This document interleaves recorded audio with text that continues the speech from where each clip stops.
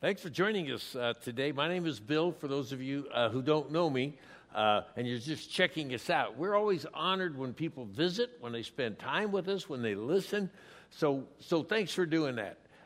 Today, with all the social distancing, shelter in place, self-isolation orders out there, we're hitting a topic which I think many of us have been dealing with. The title is, Help Me, I'm Lonely.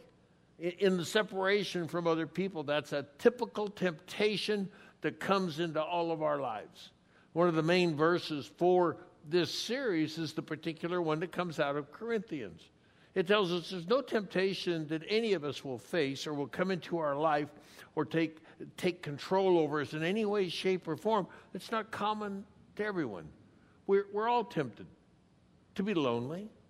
And so we're talking about that tonight.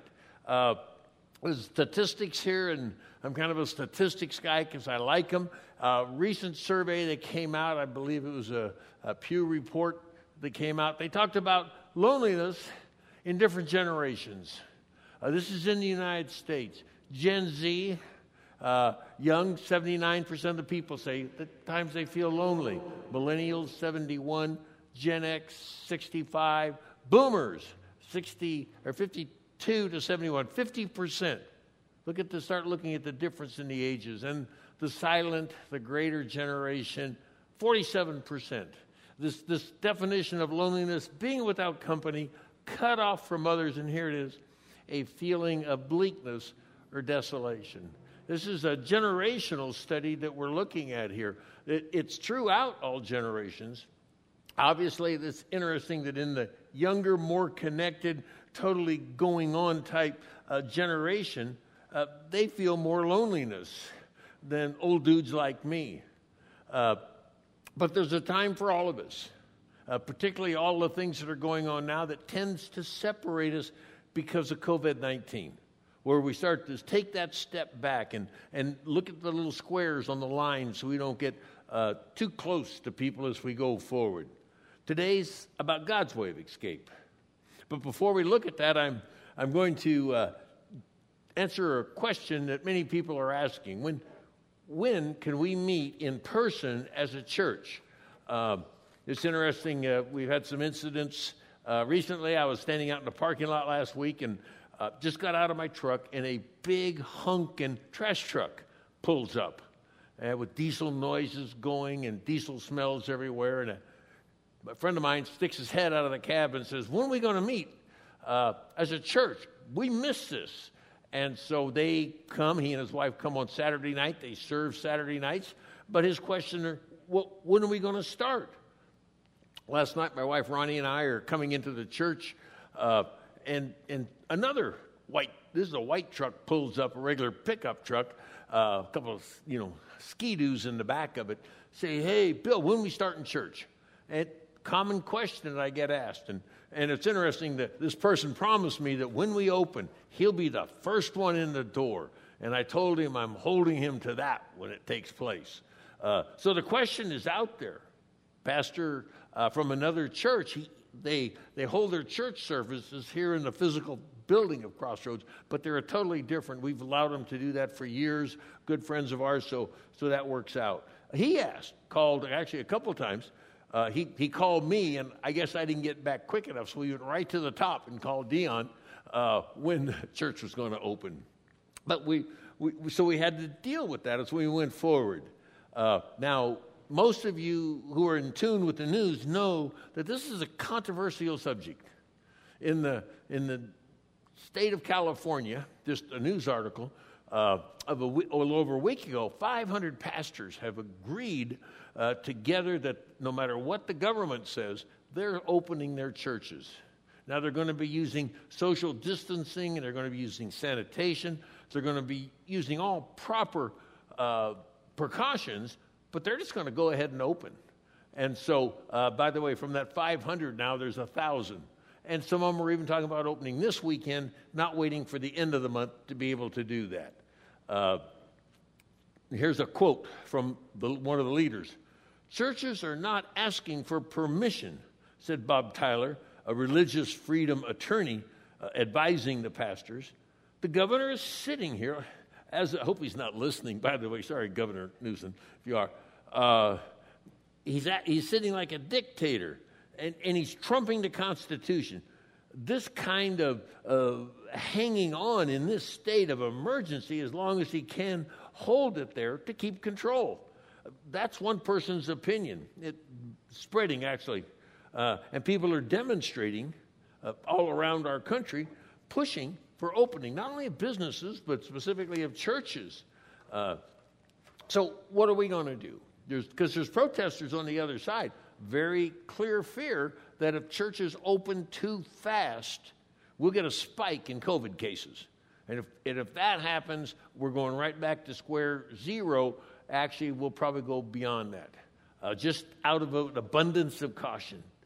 Yesterday, for those who live in Ridgecrest, I know we've got people from all over. Ridgecrest is a small rural city, less than a dot on the map, on the eastern side of the Sierras. We're in Kern County. Our city is petitioning at this particular time, Kern County, to get separate treatment, that we won't be tied to them. It's a big city over there. They've got bunches of cases. We don't have that many. But so we're trying to get that going on now. They want us to be able to open the doors. So I want to respond to those questions. What is our policy? When will we be meeting again? So let's talk about that. Now, as I start, I am convinced that there's going to be probably almost an equal number of people on both sides of the issue. So this is in my attempt to offend as many as possible. I will state both sides, and so everyone can be angry at me. But here's where we're going. I want to say that this is a decision that was tough, but it wasn't tough when we looked at some of the basics. The Bible clearly tells us to obey the laws of the land. Each person should be subject to the governing authorities that are over them. For there's no authority that's established except from God. And the authority that's there because God instituted it. God gives us leaders. He puts them in place. Now, I always point this out, too. If all of you with complaints against politicians and our political system, and rightfully so in some areas, we're going south, we get the leaders we deserve that are best for us. And so that's the situation we're in right now. But we are to obey them.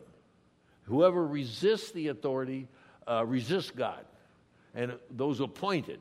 Now, the Apostle Peter goes on, and later on in his life, he tells us to keep our conduct honorable, among the Gentiles, those people who don't believe, those people who are out in the community. Those we would call them non-church people or unchurched people. So when we're dealing with them, we got to be very careful. We don't want to do anything that'll offend them because we're trying to bring them to Christ.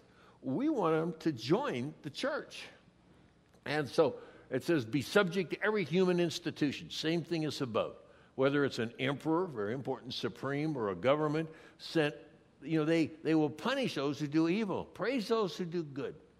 If it's the will of God, just doing good will put to silence foolish people who look at us and make fun of us. So don't use our freedom to cover up evil. Now, here's the deal on that one. Peter is clear. Obey the government. Obey, even at this time, emperors or rulers, or in his case, a Caesar. Now, it's interesting that the Caesar that he was commanding us to obey was a particularly brutal Caesar called Nero. Now, Nero burned down Rome and blamed the Christians. He crucified Christians on posts and turned them into lamps by just covering them with oil and putting them on fire. Brutal, mean man. Ultimately, at the end of his life, it was Nero who tortured and killed Peter. Knowing that was ahead of him, he still writes, obey the leaders at that time. So, to us, I see that as pretty clear. As we study the Bible and the commands, we're to do that. We looked, and I've looked through, of course, obviously read many, many times the Bible. I've never seen a prophet, apostle, pastor, teacher in the Bible recommending revolution against the government. Even under horrendous circumstances, the goal was always to love, to serve, to support that are there, to guard our behavior, things like that. Jesus did not preach against or encourage rebellion against the Romans. Neither did John the Baptist. And these were mean people. Governor Newsom is pretty tame compared to these guys. But again, the Apostle Peter and Paul in the book of Romans makes it pretty clear. So we're going to obey the government. Now, this doesn't stop us from doing what we're doing. We're still going to love and serve Jesus Christ here in Ridgecrest. Here's our commands: to love God with all that's in us, all of our heart, our soul, all of the things that are there, and to love our neighbor as ourselves. Well, we're going to continue to do that. We have continued to do that. We're going to continue to love God with all we've got and reach out and share Him with our neighbors and help them. We'll receive power so that we'll be witnesses. In our case, it will be Ridgecrest or Inyakern or Trona. We'll continue to show God's love in these different places. That's what we're called to do. So that's what we're going to do. Now, we may have to go witness to people and help people with a mask on our face. We've been going out and doing cooler services and startups for people as the weather changes here in Ridgecrest. But it's a mask, but we still do what God tells us to do. Now, for those out there that, I don't want to say join the rebellion, but are considering joining the rebellion, and you've got questions and think we're taking the wrong path, I encourage you to call those questions in at the end of this service. There's going to be an opportunity, and there's a text number that comes up on your screen. You can text in questions at the end. We'll do the best we can to answer them. But when you do that, the question, and always, please, we as Christians believe in the Bible as God's inspired word. So if you've got some pushback, if you've got some input for us, use the Bible. Don't quote some political activist on either side of the aisle, by the way. Bring the Bible.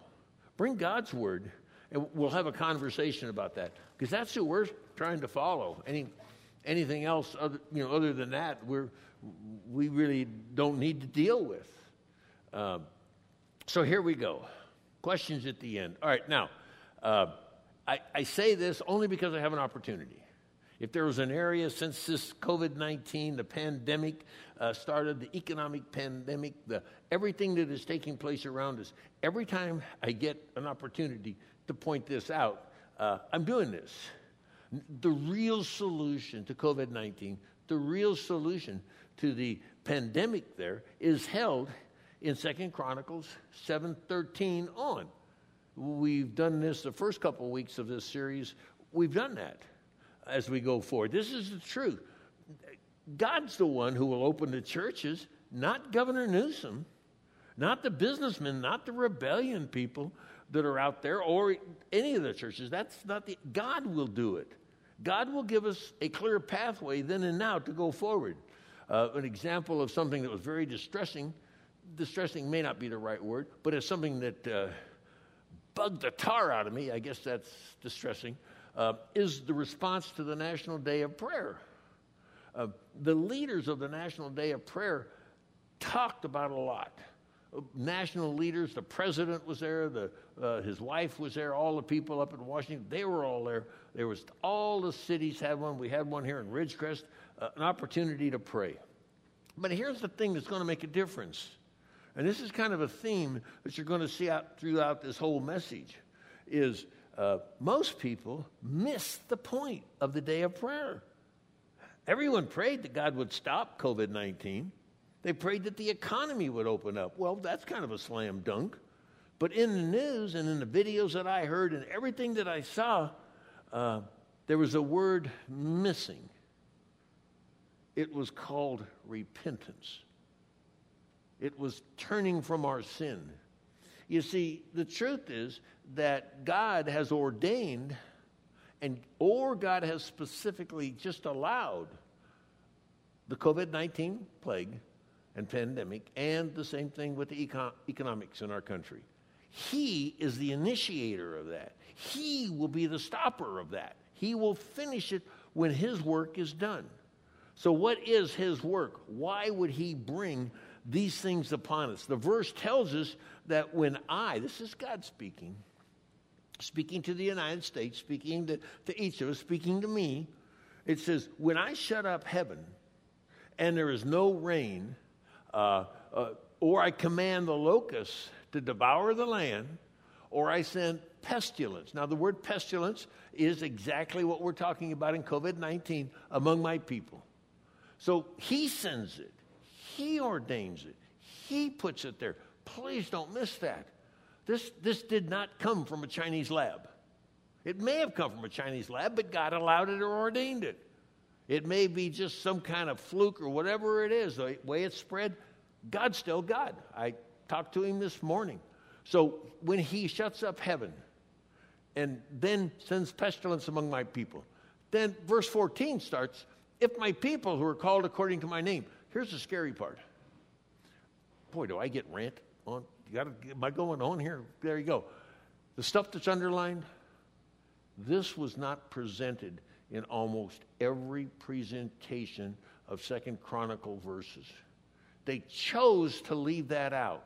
This is in our feel-good, let's keep the United States with a high self-image of itself, even while we're wallowing in sin and doing everything that we can do to offend the holy God. I have an opinion. Okay, he shut up heaven because of all the stuff we're doing. That's him. They didn't even put that in many of the things that went out. If my people who are called according to my name will humble themselves and pray and seek my face. And here's another thing. The one that I was watching, they left out and turned from their wicked ways. They left out the main point. So to kind of sum this up, what God is looking for is he loves us enough to correct us, and that's what he's doing. And until such time as we change, he's a loving father that will discipline us. He may let up on the COVID thing, but the point that we're taking at this particular time is specific. God's in charge. When pestilence comes into our land, when all the other stuff comes, we have to recognize that God has allowed it. And we, as his people, and against we don't control those people who don't follow God. They're out there. Church people. If you're a church guy looking in or a church gal looking in, well, this is us. We need to examine our lives. We need to transform ourselves. I need to go on because there's so much in all of this, but that will open the churches. That will allow us to worship together. That will allow us to eat donuts together, for Pete's sake. Let's get the important stuff out there on Sunday mornings. So that's what we have. It's all this other stuff. When we open up, there'll be social distancing. I have no doubt about that. We'll have a lot of sanitation rules. We'll be setting up to do that as we go. But that's the introduction. Now, tonight, hey, I feel series that we started some time ago. We talked about Help Me, I'm Fragile. A lot of people are facing that. Help Me, I'm Afraid, Fear, the second week. Help Me, I'm Angry. Last week, if you looked at the news, demonstrators on both sides are demonstrating, but they're doing it with anger going on. And tonight, Lonely. Again, common to all of us. So I looked up, I always go to the American Psychological Association. They're the grand poobah of all mental and health issues as far as what the secular people look at. And it gives a description, a statement from that society. Loneliness is a social loneliness and social isolation may represent the greatest public health hazard. It's even more than obesity. And the impact has been growing and will continue to grow. Social isolation, now here, we're going to come back to this. Social isolation is an objective indicator of how much contact. In other words, it's objective. We can measure how many times I interact with people, who I'm connected with. Everyone can take an objective scale of their life and figure that out. Now, here it is, though. Other people. Whereas loneliness, social isolation is factual. Loneliness is a subjective feeling. It's a feeling. It's something we feel. It's not an objective fact. It's something we feel as we go forward. So that's the definition. We're going to be talking about the feelings of this that takes place inside of our lives. And so as we go, we want to look each week and make sure that we do this. We want to ask God in. So please join me in prayer as we do that. Heavenly Father, thank you for loving this nation enough, loving this world enough to send your Son, that if we would believe in him and follow him and walk in his light, we would have eternal life. At that moment in Christ, our sins would be washed away by his sacrifice. Lord, you would come and live in us and transform us. Lord, we thank you that that's your love for this world, but it's also a love that's strong enough to correct us. And so, Lord, as we live through these times, thank you that you'll give us the wisdom to hear your voice, to follow your ways, so that we can glorify you in these times. Thanks in Christ's name. Amen. We can still worship Christ. We can still celebrate him. We can still learn from him, even in this period. As a matter of fact, parents, this is a golden opportunity. This is a golden opportunity to invest in your kids' lives. Husbands and wives, this is a chance to really enrich your lives in Christ. You know, my wife and I are enjoying new activities together. We've been married, 55 years, and she's still training me. But we're learning. This has been a great opportunity for us. And also, by the way, my garden is really flourishing for all of you who want zucchinis. But this is the transition. We can still do what God has called us to do. We don't have to move into the area of isolated, lonely, and separated off to ourselves, even despair as we go forward. But why do we want to connect with other people? Let's get the basics. God created us for relationship. We're created in his image. Of all the gods and false gods that are put out around the world, our God is a relational God. Our God wants to have a personal relationship with his kids. And so he sends Christ to bring that about, but he created us in his image. And he also makes the obvious statement, it is not good for man to be alone. Famous verse. It's true. We need relational connections inside of our lives. We all know that because we've all experienced the other side of it as we go forward. And so the obvious statement, going forward, we need relationships. And God says, oh, by the way, you're never going to be alone. He said, I will always be with you. The reality is that we cannot get alone inside of our lives. I love this verse that he gave to Joshua. You know, haven't I commanded you, be strong and courageous? Don't be frightened. Don't be dismayed. Here's God. For the Lord your God will go with you wherever you go. You know, that's a promise that God gives me. And that's a promise that he gives every Christ follower. He'll go with us as we do his work. But it's even beyond that. Even if we don't know Christ, even in our seeking, even in our rebellion, God is fully present with us. You know, this comes out of Psalms 139, this amazing psalm that talks about how awesome our God is.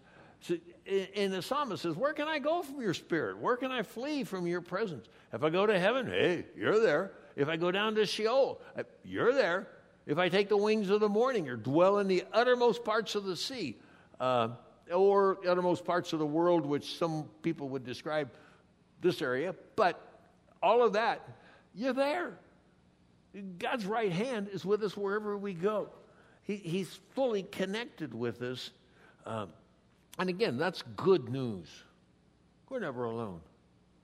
God is always there to celebrate our victories. He's always there to guide us. He's always there to encourage us.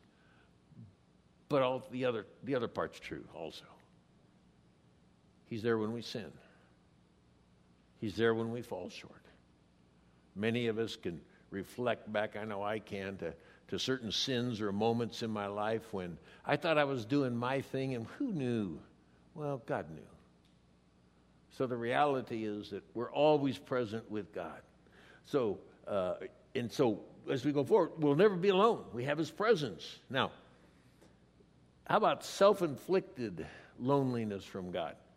Because we can keep the reality of a relationship with him away from us. And one of the most, to me, one of the most powerful verses that shows God's heart for me and for each person listening, but also for this nation and this world, but so special as he reaches out. This is the God that spoke the world into existence and said, let there be, and there was a world. This is the God that knew me in my mother's womb and designed me, and knew you and designed you. This is the all-knowing, all-powerful, always present God. And the ruler of the world, if you read examples in the Bible when people come into his presence, fall on our faces before him in worship, because he is just so perfect and beautiful and loving, and we just are overcome by it.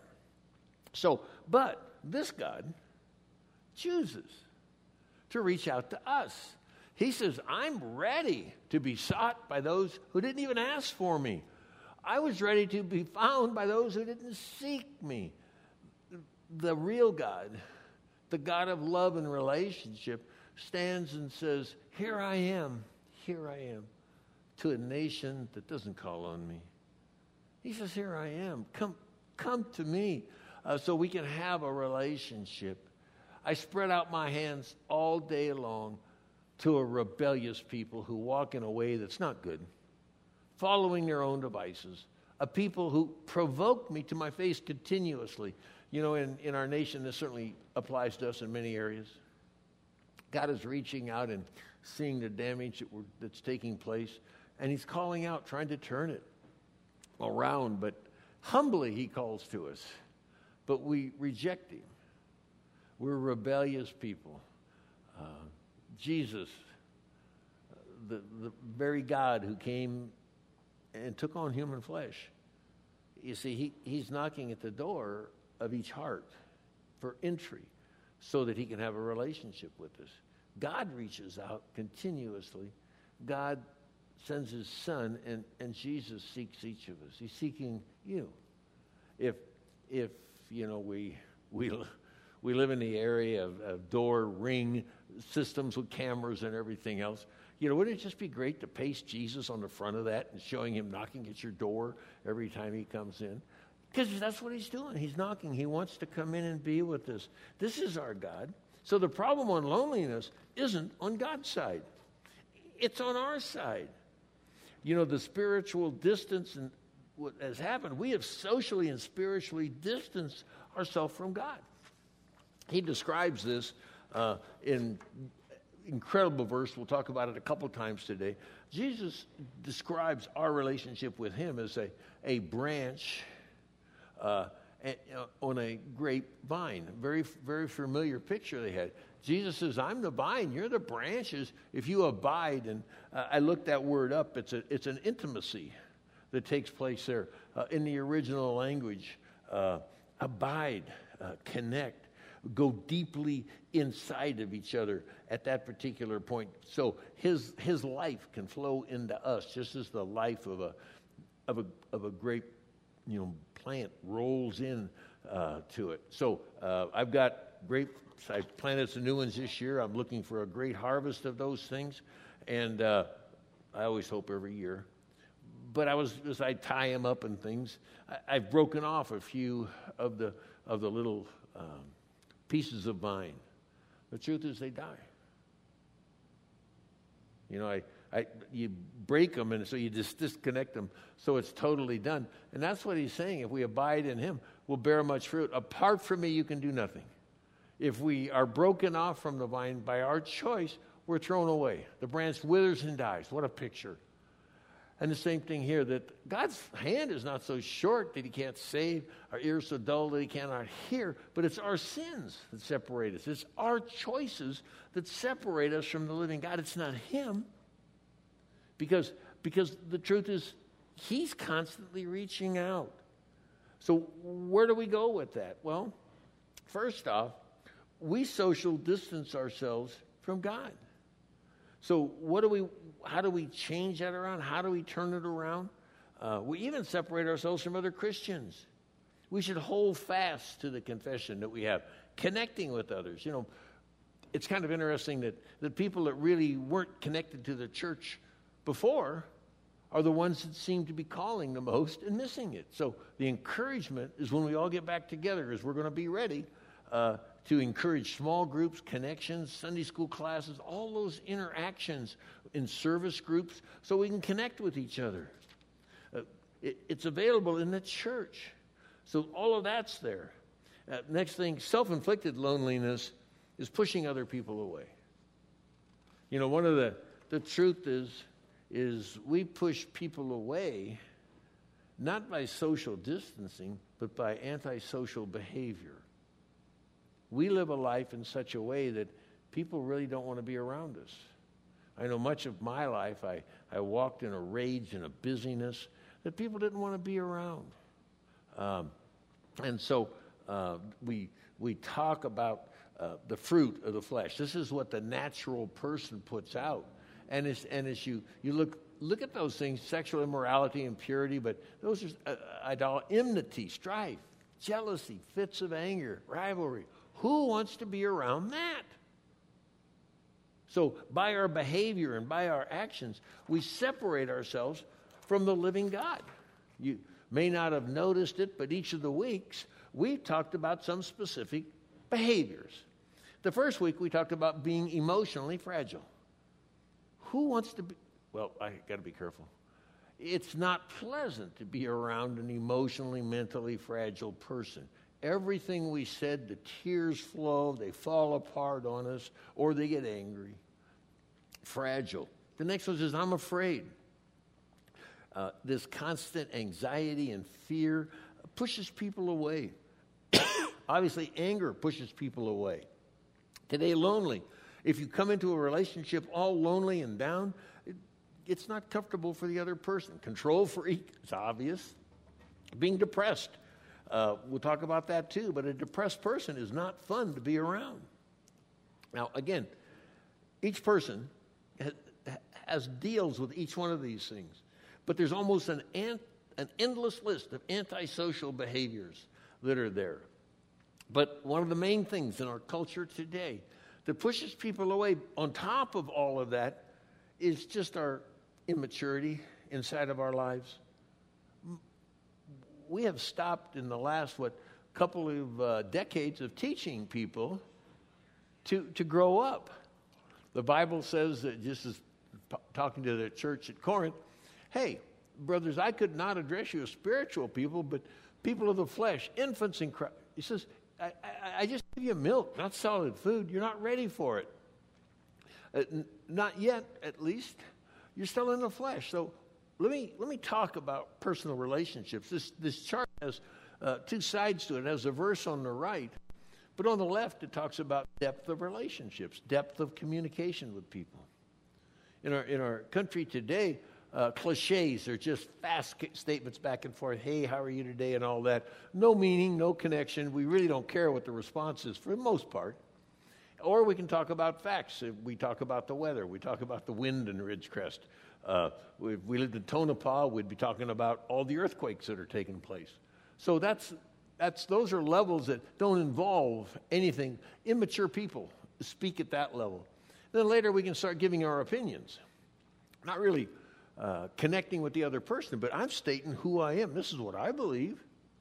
The next one now gets a little more maturity needed. Feelings. Deep feelings. I feel this, I feel that. It's not I love ice cream or I hate the Dodgers. Nothing like that. Not those emotions. It's, although those are valid. Sorry. I'll get questions on that. But we start to talk about our feelings. This is really important to me. This is the depth down inside of me. This is what I feel when this happens or that happens, and we start to become vulnerable. It takes maturity to do that in a relationship.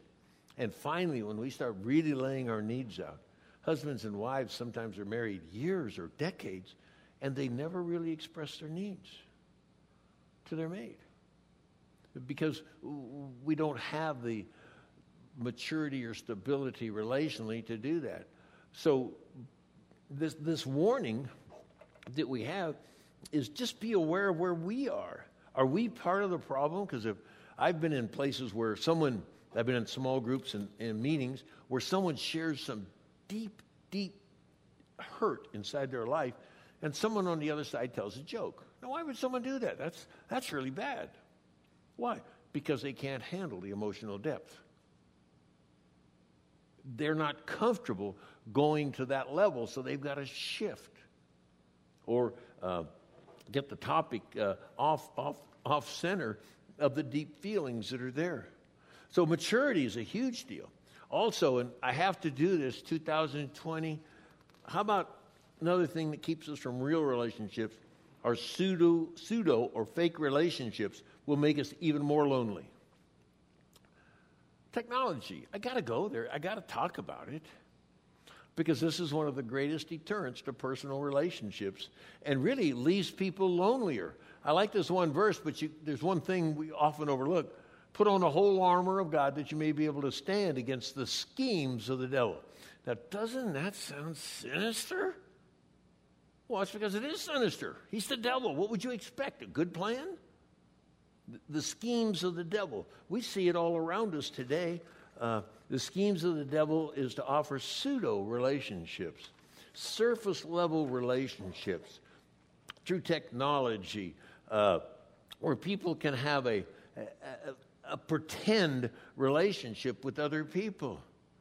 You know, where we do emails, we do Snapchat, we do all these things, we do text back and forth.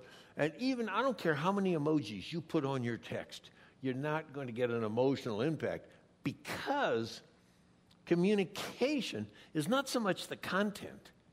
It's the body language that goes with it. It's speaking the truth in love. We can grow up into all aspects. But when we communicate, the words are 7%. The body movements and the things that I'm doing right now, they're communicating a lot of things. My tone, my modulation, pauses. That's something that everyone wishes I would do more of. Pauses, give you a chance to breathe. But this is all goes away for the most part, other than the words, in technology. So using technology to be able to build a relationship isn't going to happen. As a matter of fact, some of the things that we're dealing with today is the problem of teaching kids how to have conversations. They have to actually sit them down. And parents, you're at home with your kids. Have adult conversations with them. Come up with questions. Come up with ideas. Go back and forth. Engage them in communication. This might be actually an opportunity for a breakthrough for their communication with other people and, quite honestly, with you. Technology, people hide behind it. 54% of the teens flat out admit, I use technology to keep from talking to people. It's my shield. It's my way of keeping people away. Addictions to ungodly and productive cyber activities, whether it's pornography, and I'll throw in the Facebooks, tweets, Instagram, FaceTime. These all have their place. So don't get me wrong as far as Facebook, tweets, and these things, but we can't live on them.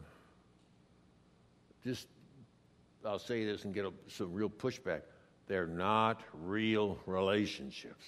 We can pass information on it. We can do weather reports. We can post pictures, and that's great. But pouring your feelings out, pouring your needs out, that's not going to happen over those particular areas. These are fake relationships. Okay, solution-oriented. First off, this is the fun part. The Word of God. What we're going to offer is something that is foolishness to the world. We did this the first week of the series. We'll do it every week. We're going to give you two approaches to loneliness. One, the world, and the other one, God. But God's way is foolishness to the world. They don't understand. It talks about the cross as foolishness to those who are perishing. You know, we destroy the wisdom of the wise. You know, The world can't grasp God's wisdom. It's so much higher. Just get ready, because I'll offend a few as we go along. Be ready to click off. The train that we talk about in the world is modern psychology, the wisdom of our times. We live in an age of self, having high self-image, don't need a savior. We're living out our self-actualization in our life. Life's about us. We define our own truth, morals, and decisions. This is modern culture, United States. God's solution to loneliness is pretty straightforward. Come to Jesus. And that's simple. That ought to be a slogan. We ought to do a series, Come to Jesus, because that's what he offers. Jesus tells his followers, and he tells you, come on, come to me. If you're weary, heavy laden, if you got stuff in your life, he says, hey, take my life upon you. Learn from me. I'm gentle and humble of heart. You'll find rest for your souls. Take my life on you. This is what Christ offers us. But understand, this is so often people say that Christianity is irrational. No, it's not.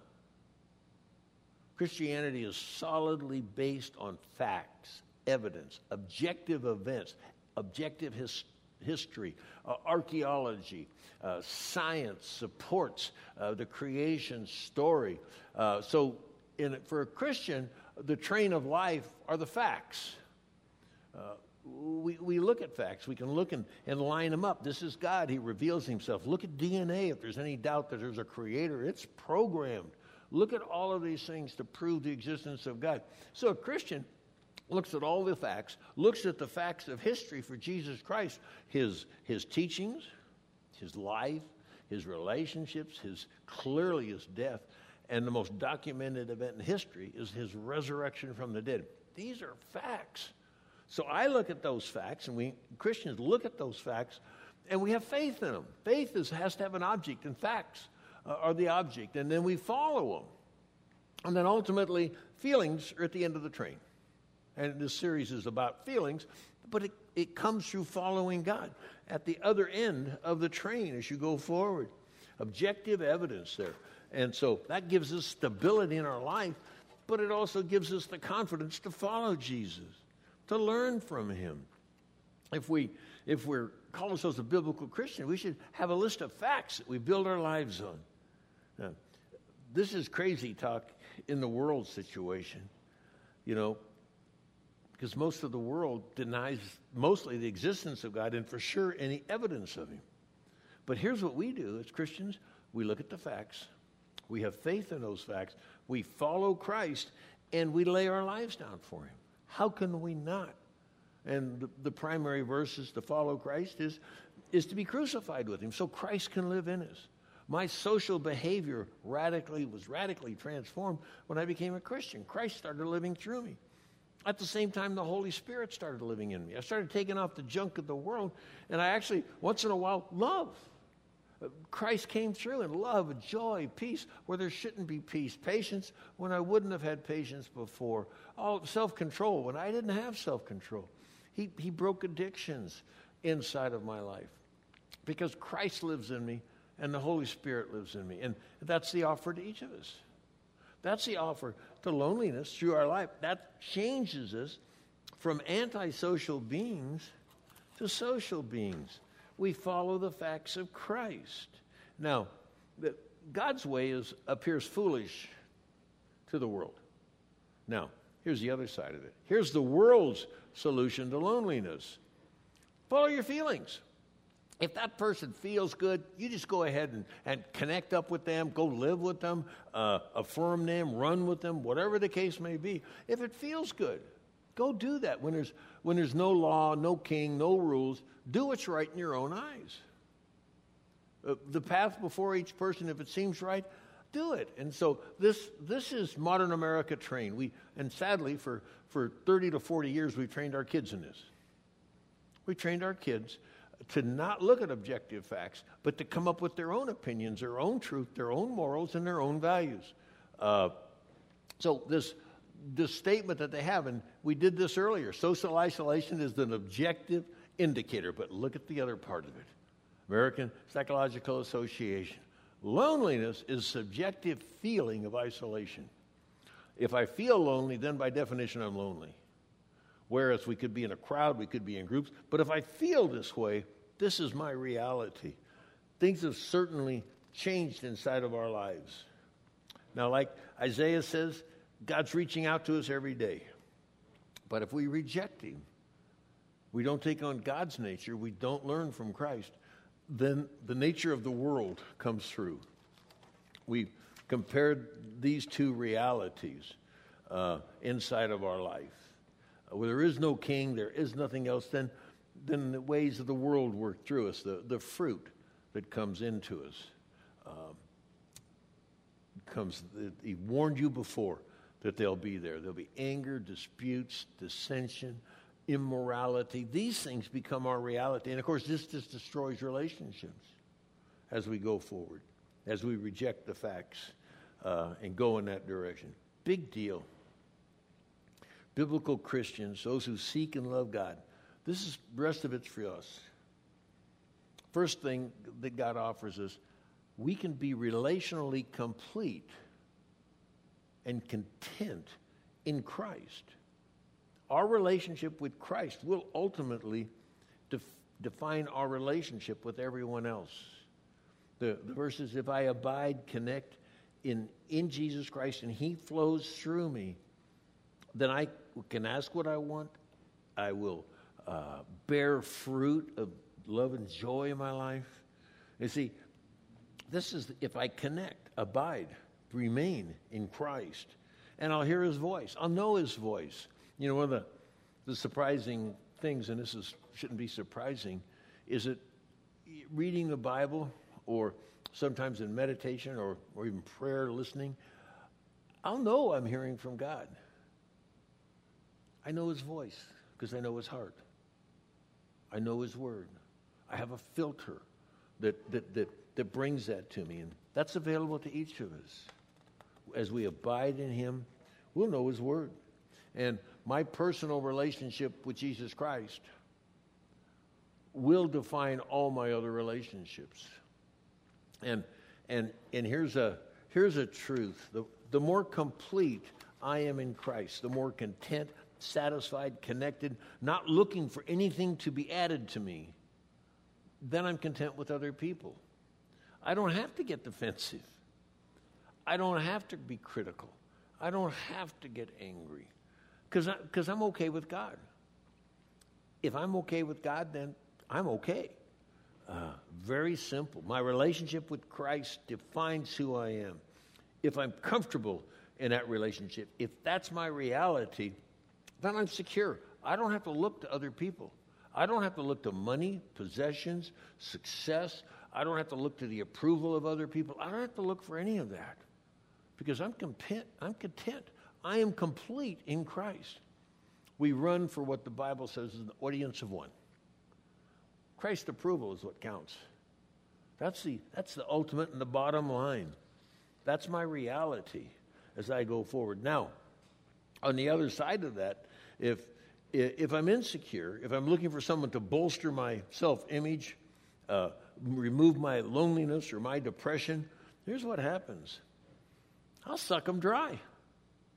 I'll manipulate situations so that they affirm me because their approval is necessary for me to be okay.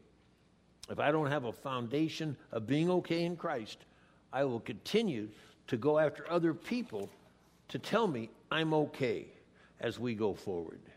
So what does that look like? What keeps us from being complete in Jesus Christ? To be totally secure. Hang on. This is going to be challenging. First off, we don't abide in him. Even people who call themselves Christians, we don't abide in him. We don't connect. We don't have time with him. We're cut off, and this goes back to that branch that's going to be burned. Also, there's a verse that talks about a seed, a plant, that grows up among the weeds. I'm weeding my garden, by the way, so I'm a good farmer, because I want them to grow. I want to eat it, is what I want. But if a seed is sown among thorns, the one who, this is people of our world, who the cares of the world and riches choke out. We don't have time for Christ. We're too busy running back and forth. Even serving in the church, we get too busy. If we don't have quality time, one-on-one with God, we will never grow and mature. So that's where we go on this. Don't let the thorns and everything in life choke us out. That's the battle that all Christians face. I remember even early on in my relationship, I was spending an hour or 2 hours with God. Well, I was studying, getting ready for lessons. I wasn't sitting and doing me time with God. I wasn't listening to him for me. I was too busy cranking out stuff and not just listening. So that separates us from God. The next thing is willful sin. In our culture, if we sin deliberately, not hamatra, we all sin, come on, but we don't do it deliberately. A Christian does not sin deliberately. I think a couple of the most powerful verses in the Bible, if we sin deliberately after receiving the knowledge of the truth, no longer remains a sacrifice for sin. And this is the Apostle John, one of the last living apostle. He writes this: no one who abides, connects, and becomes part of Jesus Christ keeps sinning. Willful sin. It proves we don't know. If we're willfully sinning, it shows we don't know God. Let no one deceive you. I don't care what the world says. If you practice righteousness, you're righteous. As Christ is righteous. But if we make a practice, a choice of sinning, well, we're following the devil. So to separate ourselves from God, to lose that relationship and all those is willful sin. Examine our lives in this specific area. Are there things we're doing that we know we shouldn't be doing? You see, the thing is, it's not a removed thing because God's here. He knows exactly where we are. And if we continue to sin, what we're doing is re-crucifying the Son of God. This is one of the most serious verses. It goes after that verse, if we continue to willfully sin, what does that mean? It says there's a punishment that we will deserve because we're trampling underfoot the Son of God. If we willfully sin, we're trampling underfoot the Son of God, regarding his blood as unclean. Sin, willful sin, for a nation, we talked about it, for a church, for individuals, for families, this is serious because we isolate God. We let the devil loose in our hearts and our lives and our families. Sin is serious. And so each week we've looked at a pillar, and it doesn't matter where the sin comes from. Here's a picture that talks about the area. It doesn't matter. Any of these areas. Don't let sin control our physical life. Don't let sin control our mental life and our thought life. Don't let it, for sure, control our relationships, our finances, our work, our family. Don't let the bad guy in. Don't yield our members to unrighteousness. It separates us from people, and it separates us from God. Summary is pretty simple. Be complete in our relationship with Christ. If you're feeling distant, God didn't move. We did. Connect to the vine. Humbly admit and confess our sins. And connect to Jesus Christ. Because that personal relationship with Christ will define everything else. If you're lonely, isolated, separated, this isn't God's deal. Even in social distancing and even those people, Christians all around the world in isolation and confinement, they're not alone. And they'll tell you they're not alone. Christ is with them, meeting their needs. So if we abide in him, if we hear his voice, it'll define our life. Take the time to learn about Jesus. Not just the facts of his life, but the truth of his life. Come to him. You'll come to him, get to know him. This is God's plan for us. God's plan for you.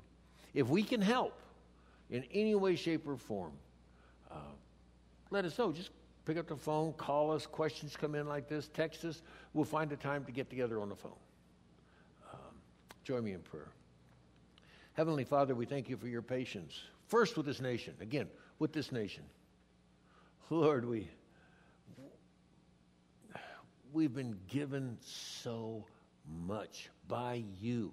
Not by politicians, not by our educational system, not by anything, but the loving Father who gave us the resources, who brought us to this land, who gave us our laws and our foundation. All of those things are from you. And Lord, you've given us Jesus Christ. Let us hold fast to that promise. Let us abide in him and learn from him. We thank you for that privilege. We pray in Christ's name. Amen. Amen. Finally, we just want to remind everybody that we understand that because of the times that we're in, this really does have a strong impact on our emotional health, and we could be struggling with a lot of different things. We are still here to talk with everybody. We can do phone conversations and still be able to help just encourage and support you guys with anything that you may need. All you got to do is just, again, text us or give us a call, and we'll call you right back. So I've got the phone, guys, so don't forget, you are more than welcome to text. So as I can figure out the phone. Okay, so so our question for tonight is, are Jesus' parables truth or just fictional stories used for example? Yes. Okay, see you later. No. They're truth because they're spiritual truth presented in a real-world example or story. So what he's conveying, literally the kingdom of God and the principles of the kingdom of God in stories. We're familiar with many of them that go forward, whether it's we just talked about the sower that goes out and plants seed. Some die right away because the devil takes them. The next one is shallow. The next one is choked out. Now, there was a story that he told, but it certainly applies to many of our lives, and it's a truth that we have to adapt to. Mm-hmm. But can I do a warning on that too? Mm-hmm. Jesus was very clear and read specifically the parable of the sower, but it goes throughout his ministry. When he told these stories, he says, let those who have ears, let them hear. He told his disciples that very few people are going to understand these stories. He says, I just say the stories because the crowds, but to you I explain them. Be one of those that are explained to, have ears to hear. And that's, again, back to reading the Bible. But ears to hear is when God speaks. Know his voice. Learn it through stories or through the scripture or all that other stuff. But yeah, it's spiritual truth, but it is also a story. And it was entertaining. They were storytelling people at that particular time. When they got a group of people together, they would get up and tell Old Testament Bible stories. And the better they told them, the more applause they got at the end. Yeah. Well, I mean, and the neat thing is that he used, obviously, like you said, their real life situations. I mean, so many of them surrounded agriculture or shepherding or things that were part of their everyday life. And honestly, as humans, we're the same way. When we really connect in teaching when somebody can use an example that's a reality in our life that we can connect with. Yep. And yeah, so that is, Jesus was smart like that. Thanks for giving him credit. I know, right? Yeah. Right. He was so smart that way. One of the other questions, we're still working on some questions that have been sent in from the past, and we'll do one more quickly because I see that we are actually running a little over. Why did Jesus get denied by those who spent so much time with him? Again, the situation that came up, and this is, you're talking about the disciples when they ran away. I'm assuming that's what they're talking about. There was, there was that, and of course, obviously Judas, but then even, I think in John 8 or John 6, when Jesus says, you must eat of my flesh, and yep. People kind of freaked out and yep. didn't know what he was talking about, so a whole bunch of them left. Yeah. The first off, to deny him is the choice to reject him. The one example, the hard teaching, They didn't have ears to hear. Now, the disciples stayed there, and because Peter had the right answer. Jesus says, you guys going to leave me too? And he says, where would we go? You have the words of life. And so that part of it. But I think that one of the things we don't understand so much is the garden denial, the running away, and Peter saying, I deny him 3 times. Peter said, I'll die for you. And who pulls out a sword and goes to battle against the Roman army or that was Peter. He was ready to die. And Jesus kind of took the wind out of his sails and put his sword on timeout at that particular time. So they didn't have any other choice. He caught all the other options. So they just went away and faded away. Peter obviously repented. But Jesus told him, you're going to deny me, but then you're going to come back and lead the people. And I could go on. In his denial, he denied him 3 times. The first thing that Jesus told the ladies at the tomb was, go tell Peter I'm okay. Go tell Peter everything's cool. Yeah. And then he denied him 3 times, but Jesus asked Peter 3 times, do you love me? Yeah, absolutely, for restoration. Yeah. I think there's kind of 2 levels to that, too. There's the denial of straight rejecting Christ from the beginning, and then the denial, like I think we can identify with Peter, because far too many times in a Christian's life where we may not outright deny him, but we do things that show that we are denying him at that moment. And so we got to be really careful that we don't put ourselves in a category of saying, well, I would never do that. You're asking for a test. Okay. All right, good.